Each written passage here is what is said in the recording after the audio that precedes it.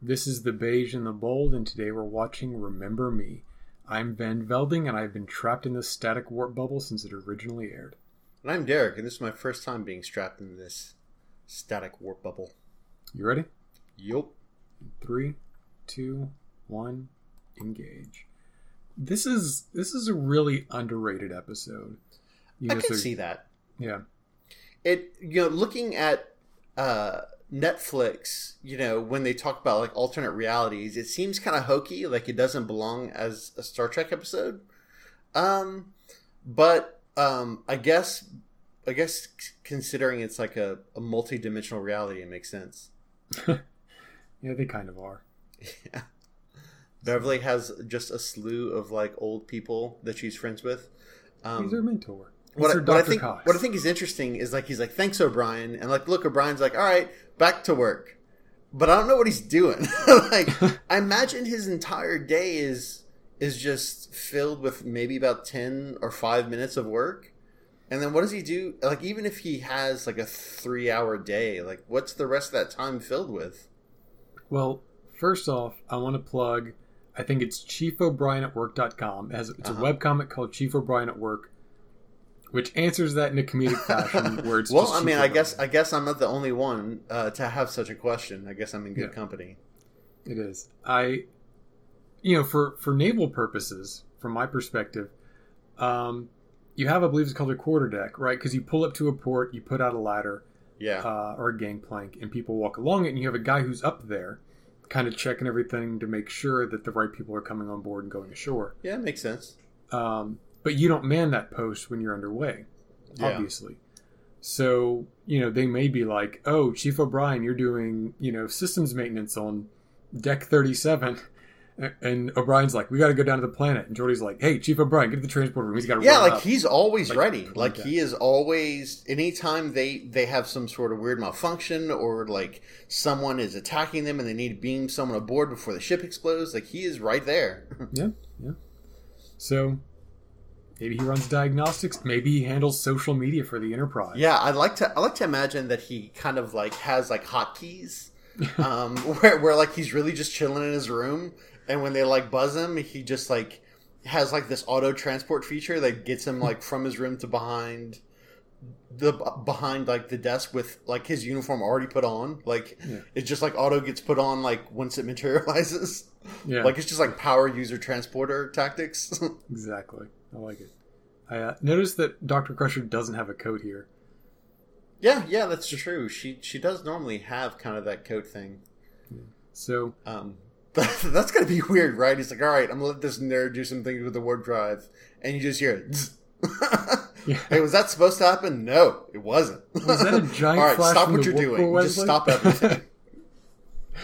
Wesley, what part of space-time did you break? None, Geordi, I swear. Yeah. The travel hasn't showed up yet, so everything should be fine. Mm-hmm. But I mean, I guess in a post-scarcity world, how do you determine, like, how valuable something is? Like, you know how normally, like, it's like, listen, that's a $10 million piece of equipment. Be careful. Like, I mean, what do you say? you get a big stick, hit him in the head, and say, "Hey, that's full of antimatter." Yeah. And just I guess sorts itself out. But I mean, on the flip side, it's kind of cool that like that's a thing. It's like, hey, man, I'm like a plucky warp core engineer kid with everything to prove. Can I like fiddle around with just, I don't know, this piece of equipment that I never would have run into in my entire life unless I was in Starfleet? Yeah, sure, no problem. Like while we're chilled out, that's fine. That's the cool thing about being Wesley, is that he gets to work hands-on with his theories, right? Yeah.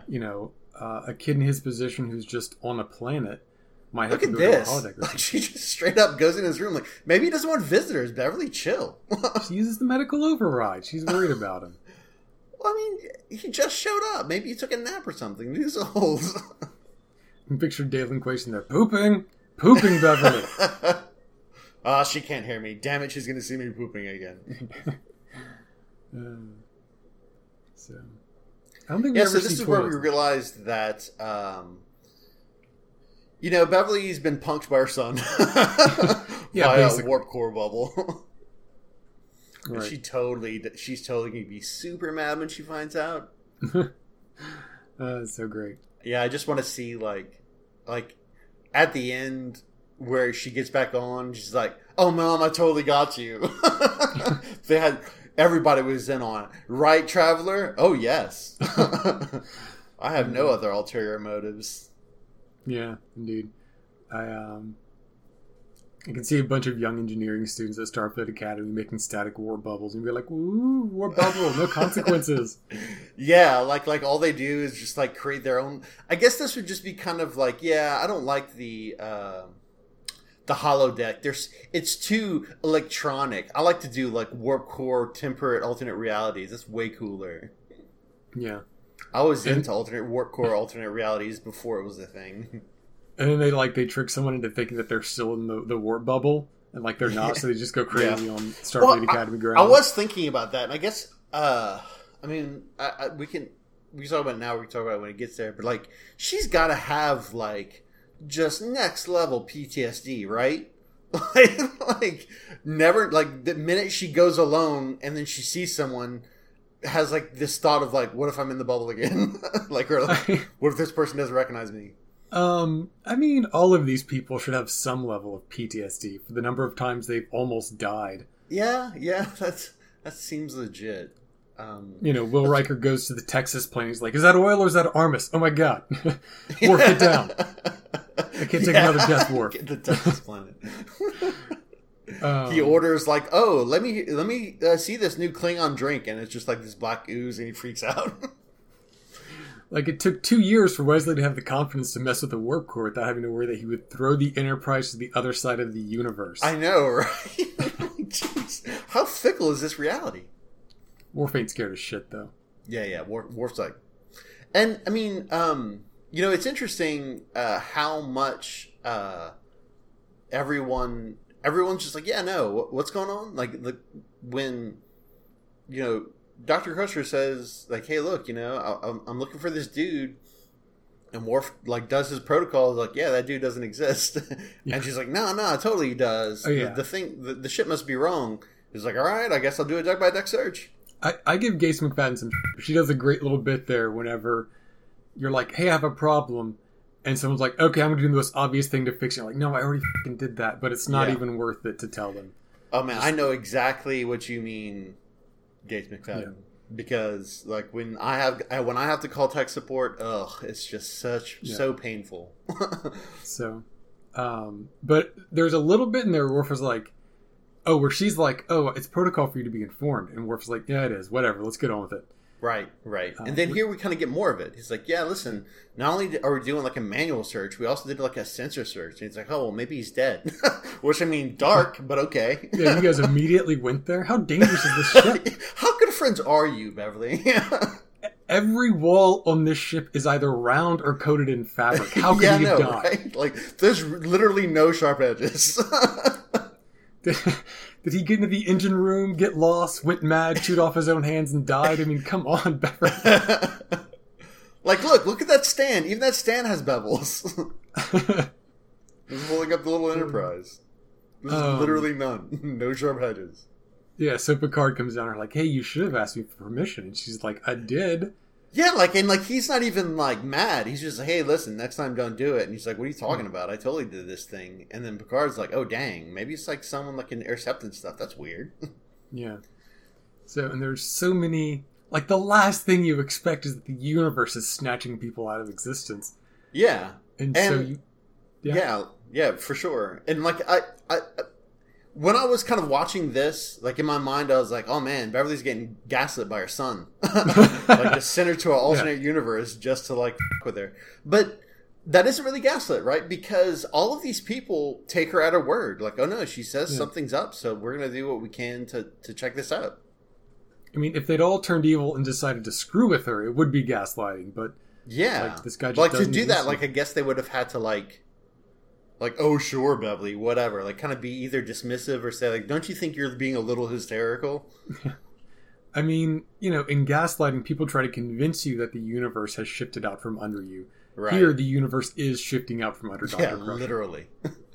Yeah. Look, whatever your records say, they're wrong. Like, I don't care what you say, computer. I know what I saw. Yeah.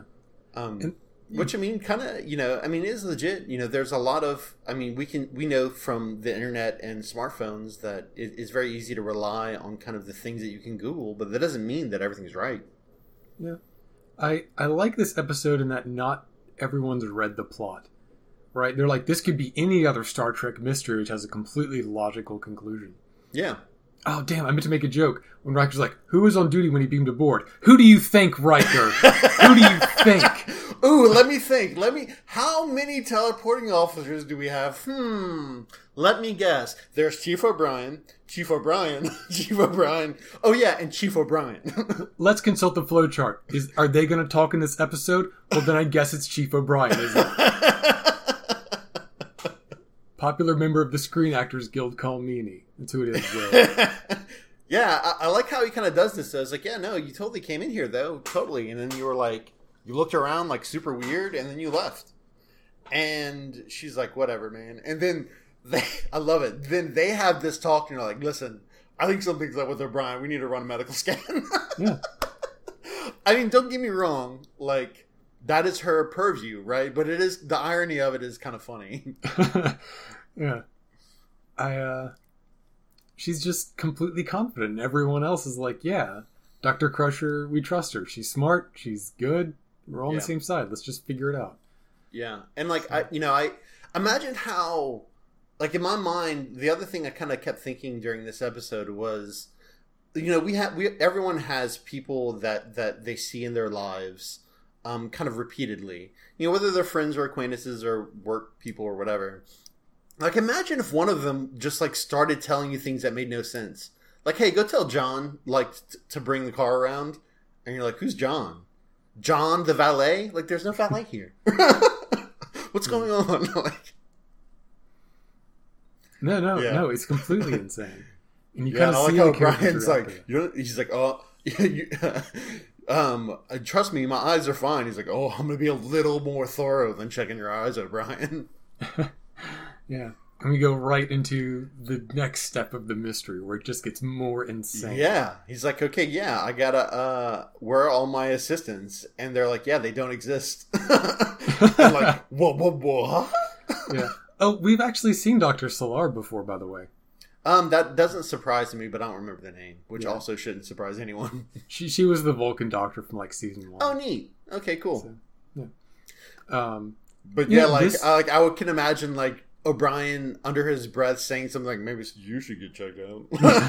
Because he kind of mad, right? Like, he kind of not mad, but I mean, he's being called into question, and she's like asking for people that don't exist. Yeah.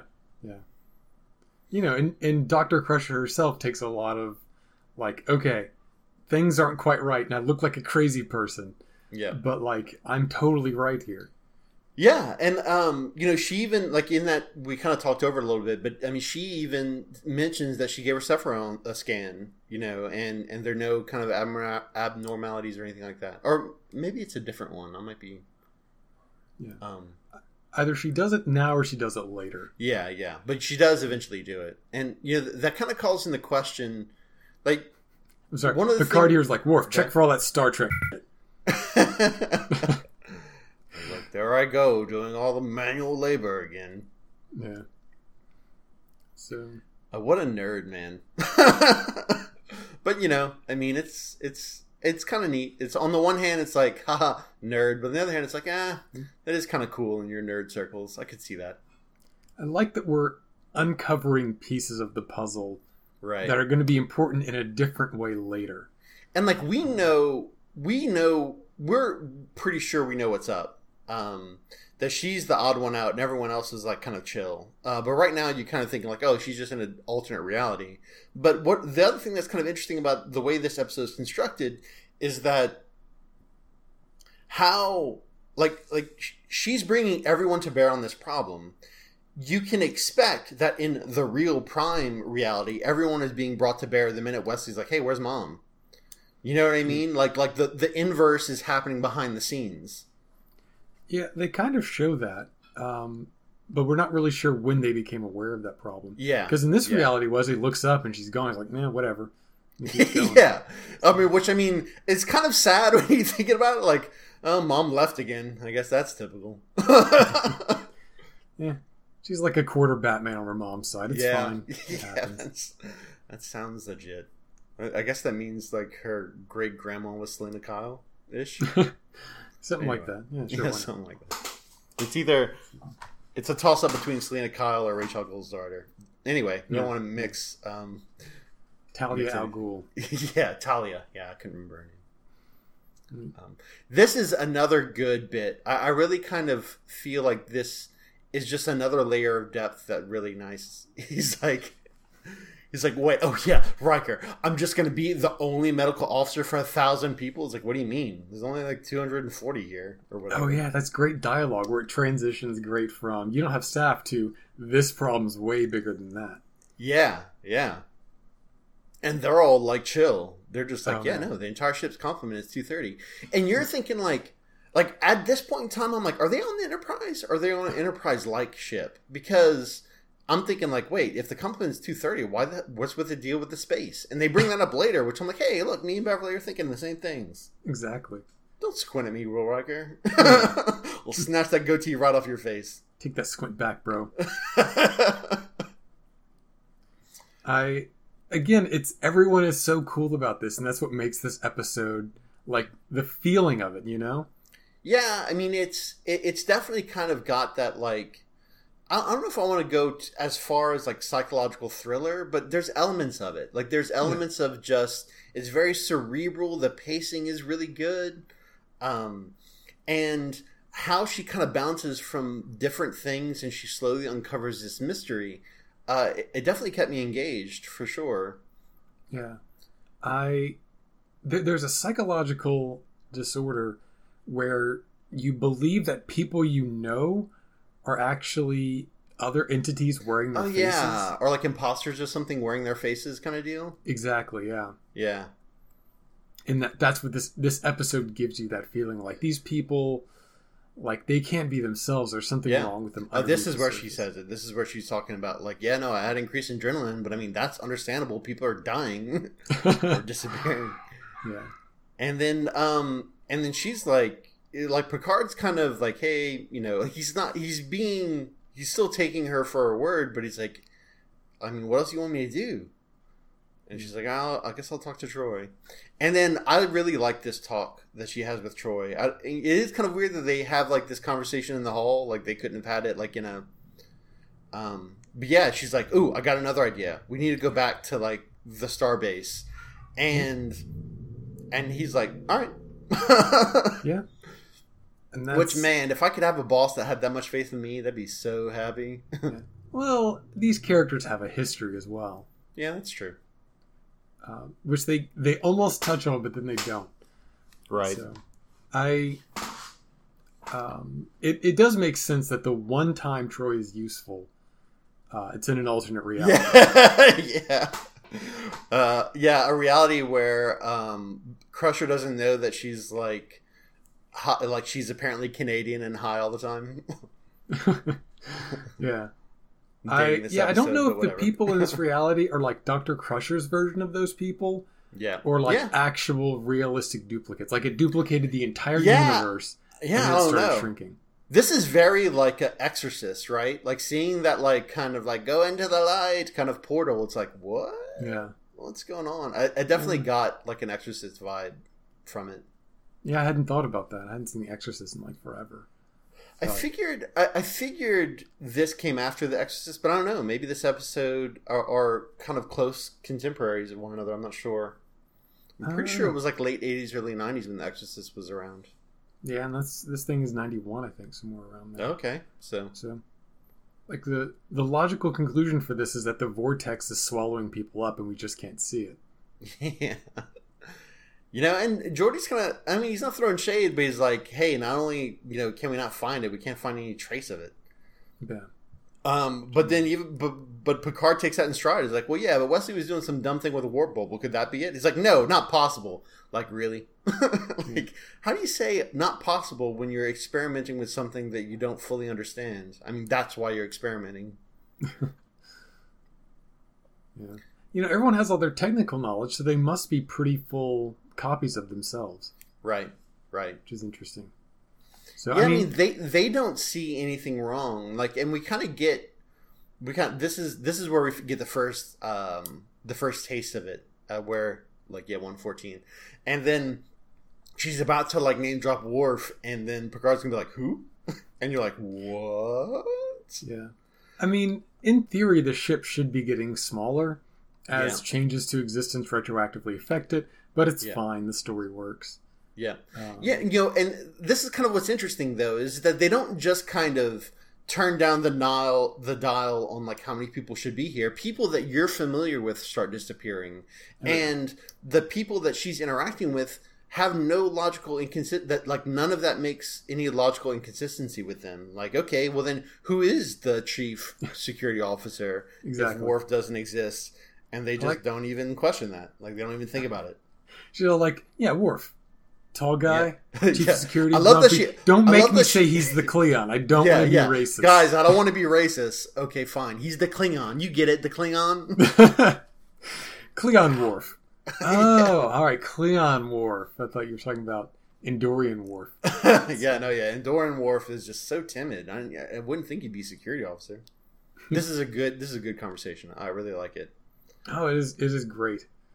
Because like she's like telling like, hey, look, I have this question, and like they start off a little combative, but then Troi like totally goes to bat, and it's like, no, that's bullshit. You're doing everything you can. I'm like, yeah, Troi, get it. Yeah, it's such a great conversation. For what it's worth, it passes the Bechdel test. Oh yeah, for sure. It's just really great because this is Troi doing Troy's job. It's amazing. Yeah. Yeah, because it's like, what if it is just you? So we're a little delayed to Delarian 4 or whatever. Yeah. I mean, but you're acting in the best interest. That's your job. So what the hell? Like, and it's like, no, she is doing her job. Yeah, Troi, good advice. Damn, that never happens. Yeah. They've seen weirder stuff than this, and they tend to take it seriously. Yeah, and I mean, it kind of makes you wonder.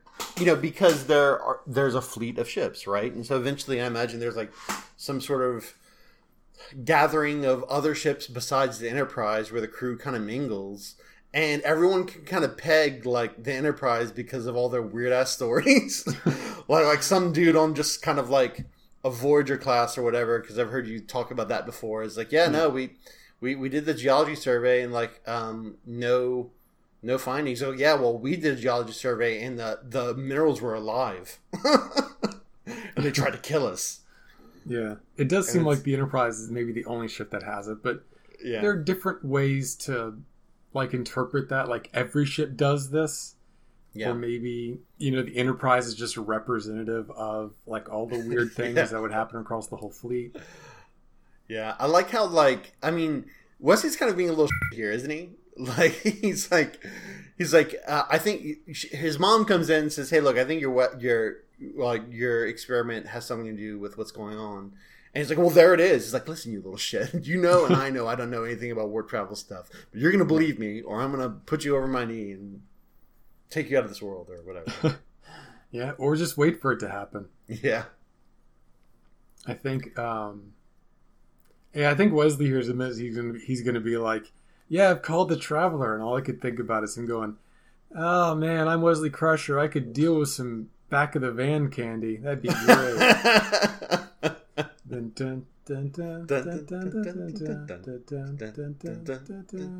Oh, look, it's the Traveler ship. Thank God. Oh, there he is.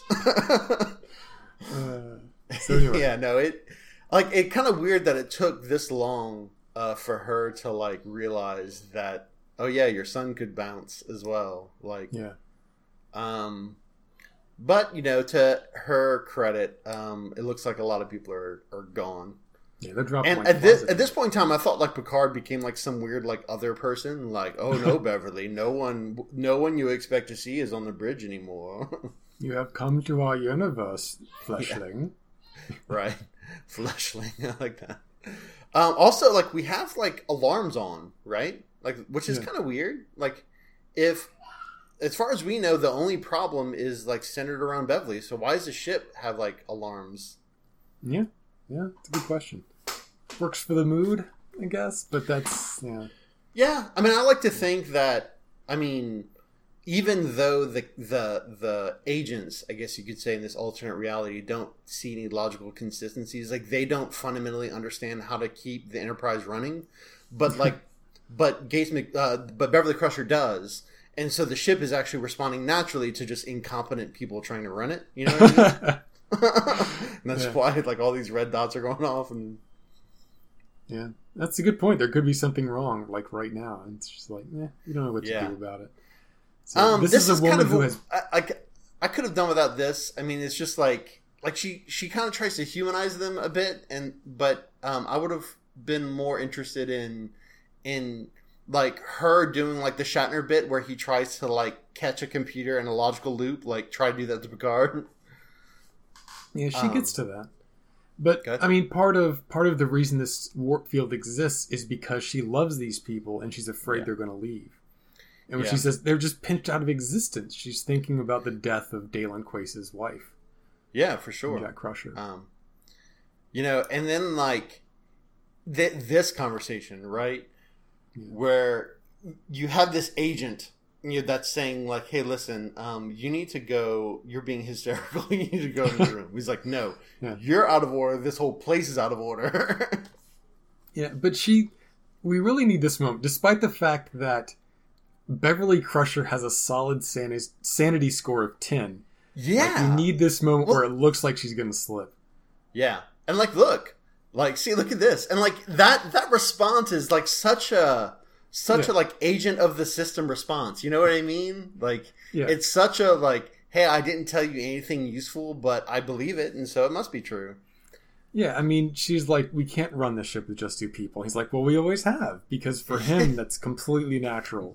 Right, yeah. Like I imagine his memory just keeps getting overridden every time like every time someone phases out.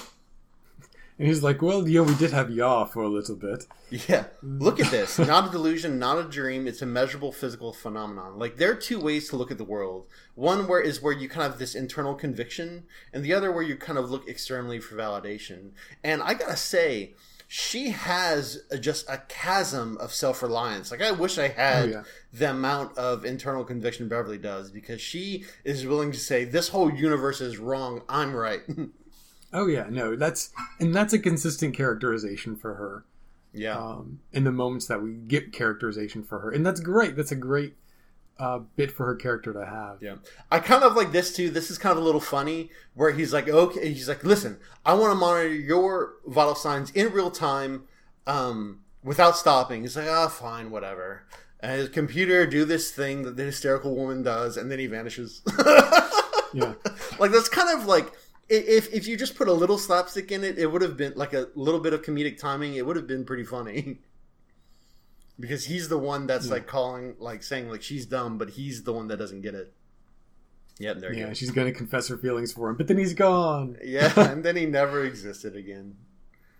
So yeah. And she's like, all right. This is interesting though. Yeah. Like she says like, I must remember everyone. Yeah. Because she still doesn't know what's going on. Like I imagine she still believes she still believes that she's in kind of base reality. Yeah. This kind of reminds me of Evil Dead 2 when it's just Ash in the house for the first half of the movie. Yeah. Where it's just one person carrying this whole thing. Yeah, and a creepy portal. Yeah, no, it makes sense. And a creepy portal, yeah. So, damn our plush future. I can't get a grip. There are no edges. I can't get a good grip.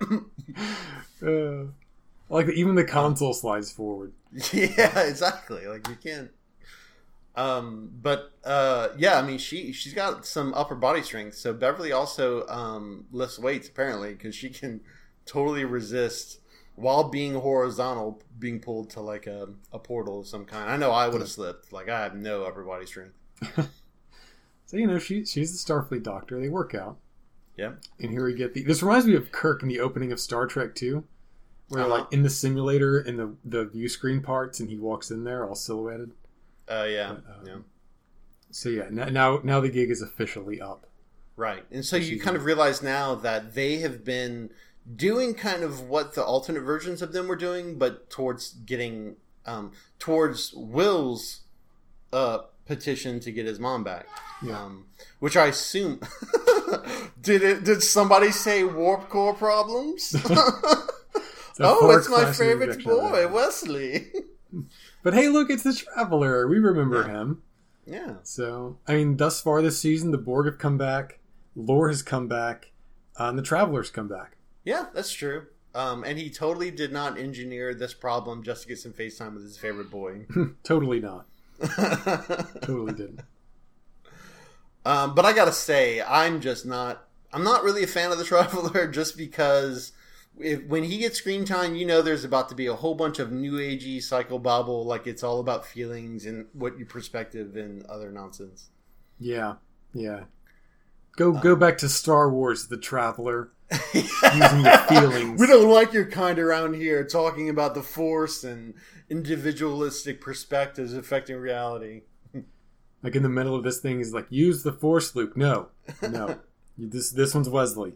Tell Wesley to use the Force, you jerk. Yeah, you messed up. You done messed up. Yeah. I'm sure you can. You can help. Like I imagine like the Traveler's really just a con man. Like he's just in a very similar vein to Luxwana, who's convinced everyone, like she can talk her way to any important function just on sheer gravitas. He can kind of like spit enough technobabble to get people to believe that he's like a warp core expert.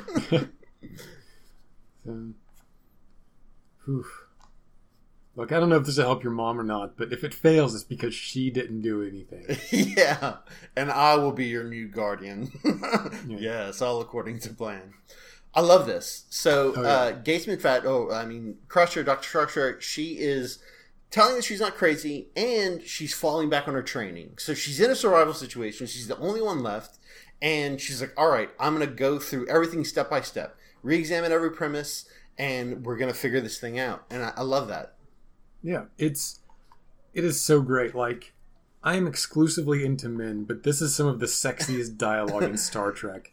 Yeah, for sure. Takes everything from first principles and begins building a logical structure upward of what's happening. Right. And it is such a Star Trek episode with that triumph of rationality over fear and ignorance. And I love how she's kind of given a little. I love how she gives a little lip to the computer when it kind of gives her some sass. Yeah. I could see myself doing the very same thing.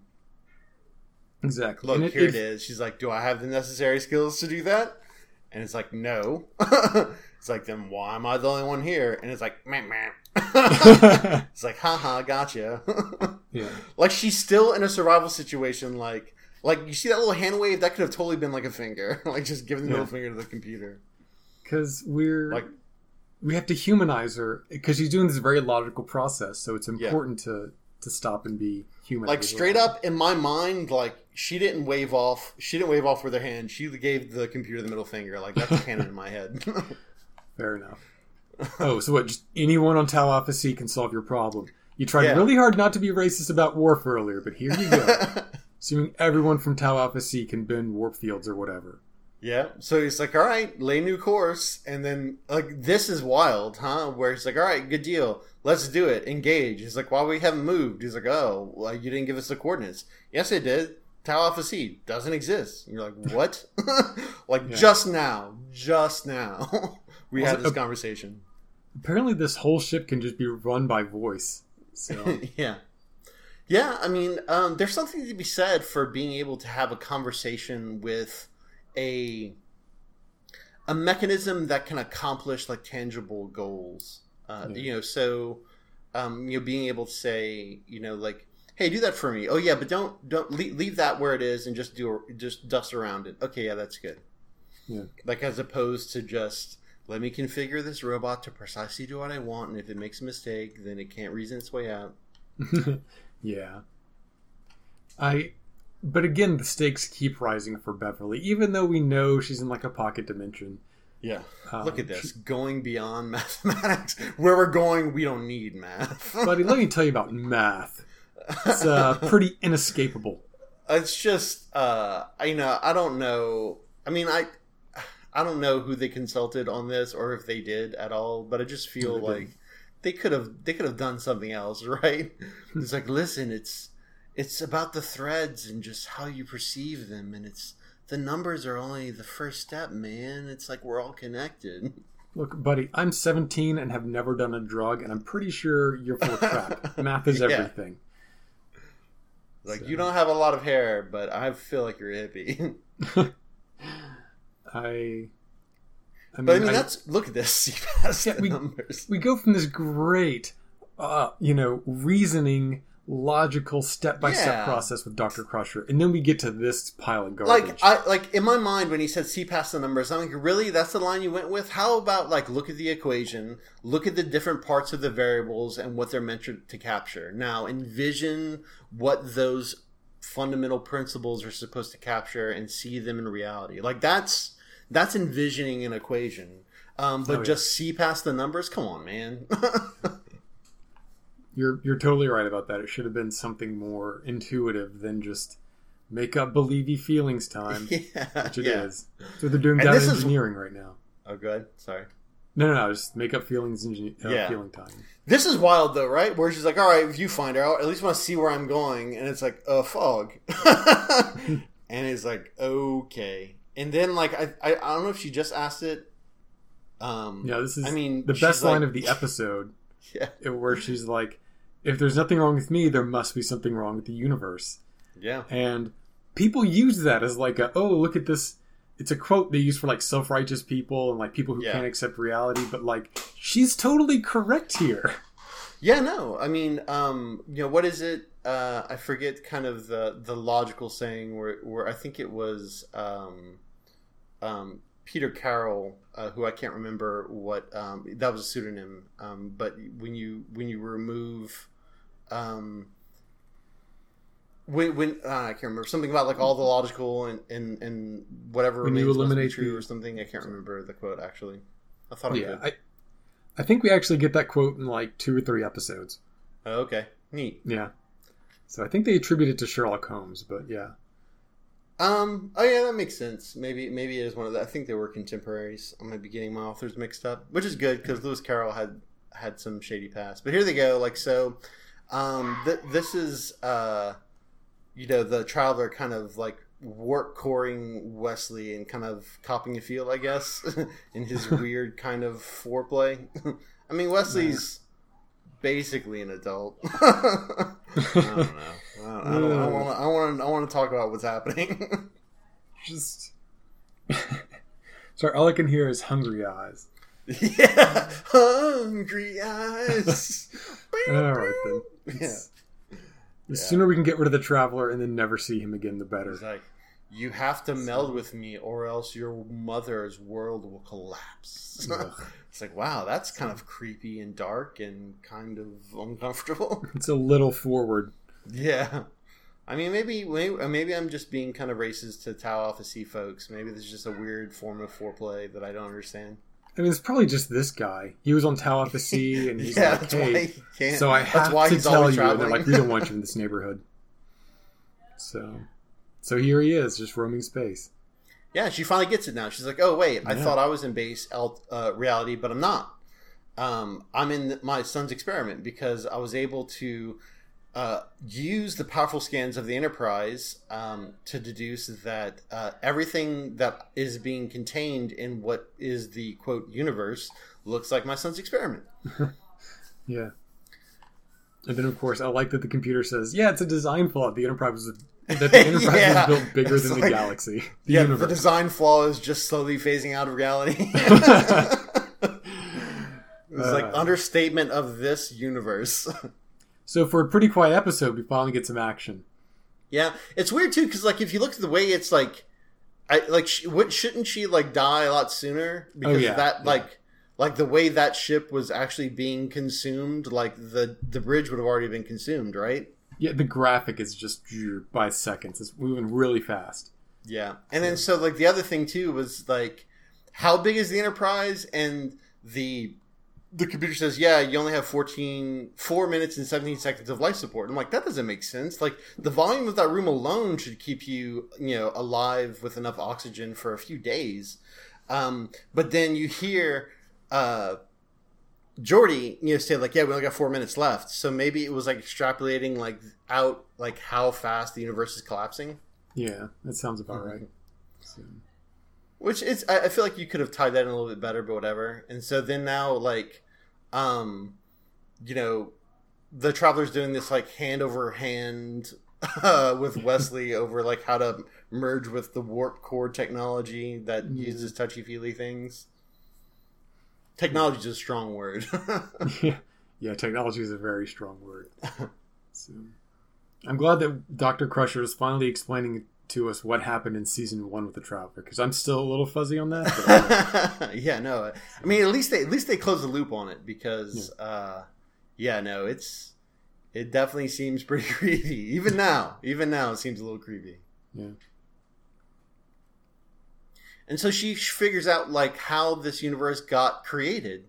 She was thinking about losing everyone the way Dalen Quace was losing everyone because he was old, but that was what's going through her head when that flash kind of popped her into this reality. And so everything that she knew was imprinted on this very time-sensitive bubble of reality.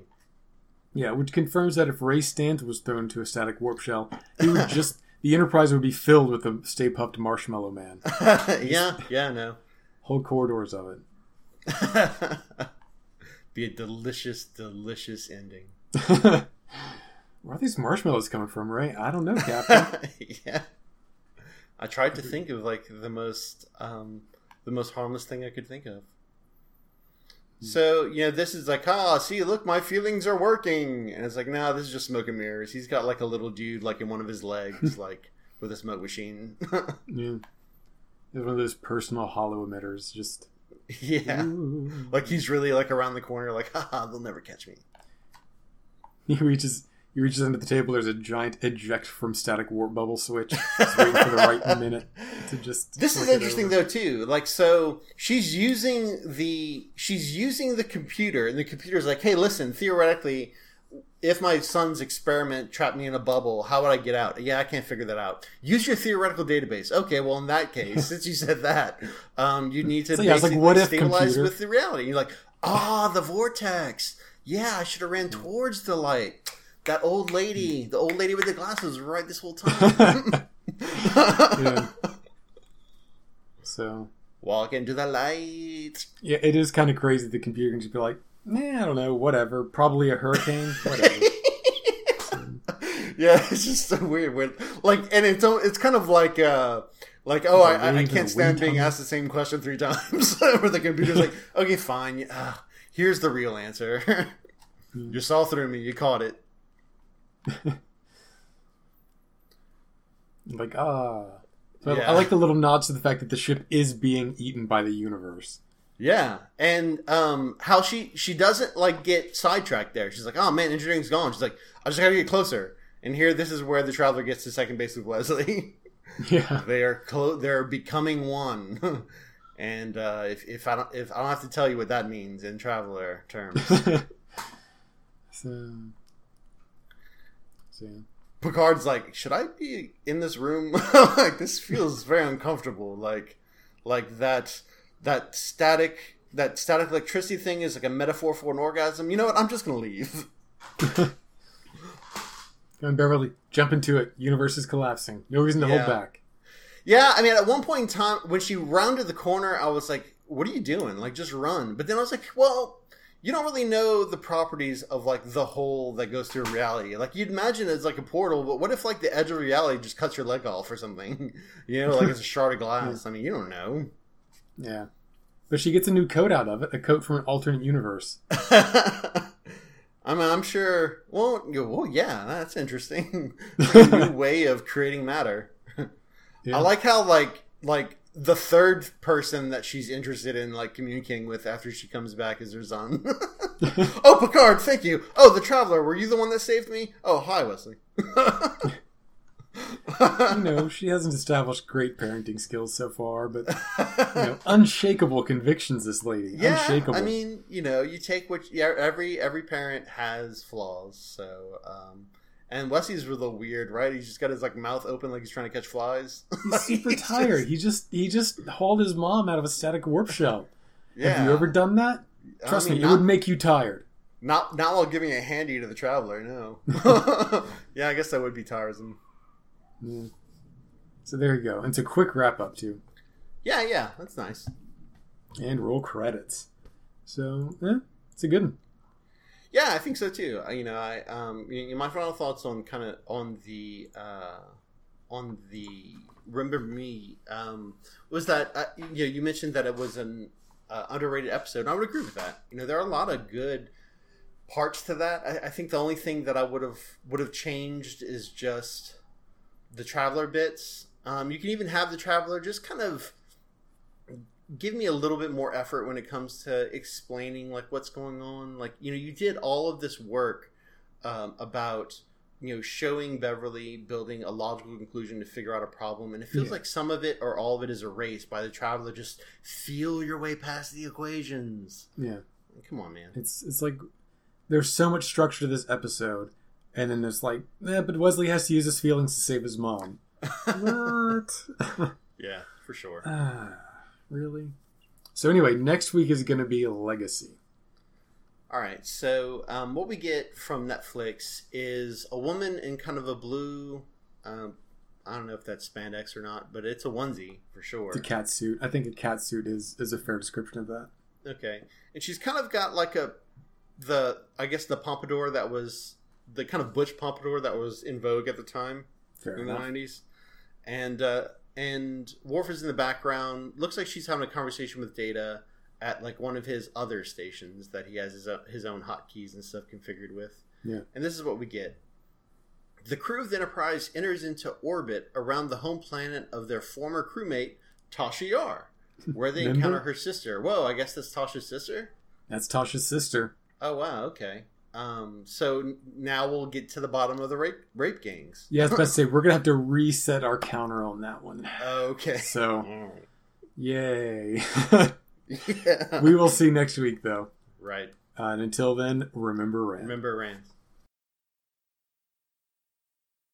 Hey, I'll make this short because everyone hates credits. Star Trek is owned by CBS Television Studios and Paramount Pictures. We watch Star Trek on Netflix, we hold our conversations on Google Hangouts, and we record with Audacity, the free audio editor and recorder. All files are hosted on vanvelding.com, hosted by DreamPress, powered by WordPress. If you have any questions or comments about the Beige and the Bold, please feel free to leave a comment at vanvelding.com or tweet at vanvelding.